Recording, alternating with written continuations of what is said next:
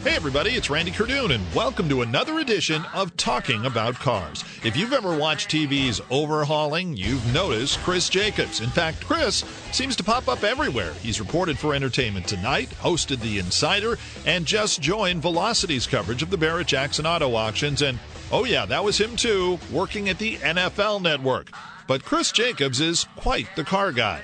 Car I grew up with, my dad always had Porsche 911s, so I always have a special place in my heart. In fact, back in 2005, I was looking for a car to run back and forth to our set in all the way down in Irvine. I needed a little freeway runner, so I found an 85 911 that I bought with my dad in mind, and I love that car. I'll never get rid of it.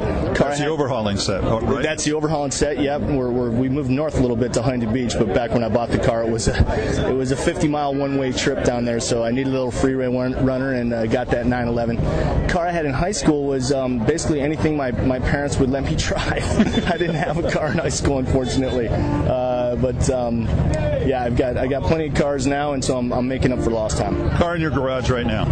My 68 GTX and that 85 911. Ooh, 68 GTX. Yes. I'm a Mopar guy at heart. That's why I can't bring myself to walk away from the General E right here. And by the way, this was appointment television for me when I was growing up. I never missed an episode of Dukes of Hazzard. Car that you got rid of somewhere along the line you wish you had back? 64.5 Mustang convertible with a little 260 in it. Only year it had the 260. First year of the Mustang. I sold it way too cheap because I had to.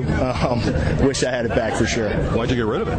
I needed the money. That's a good reason. That's always the reason, isn't it? Number one on your list of cars that Chris Jacobs wants really bad but does not have? Ooh, it's a tie for first. A 1970 triple black AAR Cuda with the pistol grip 4-speed.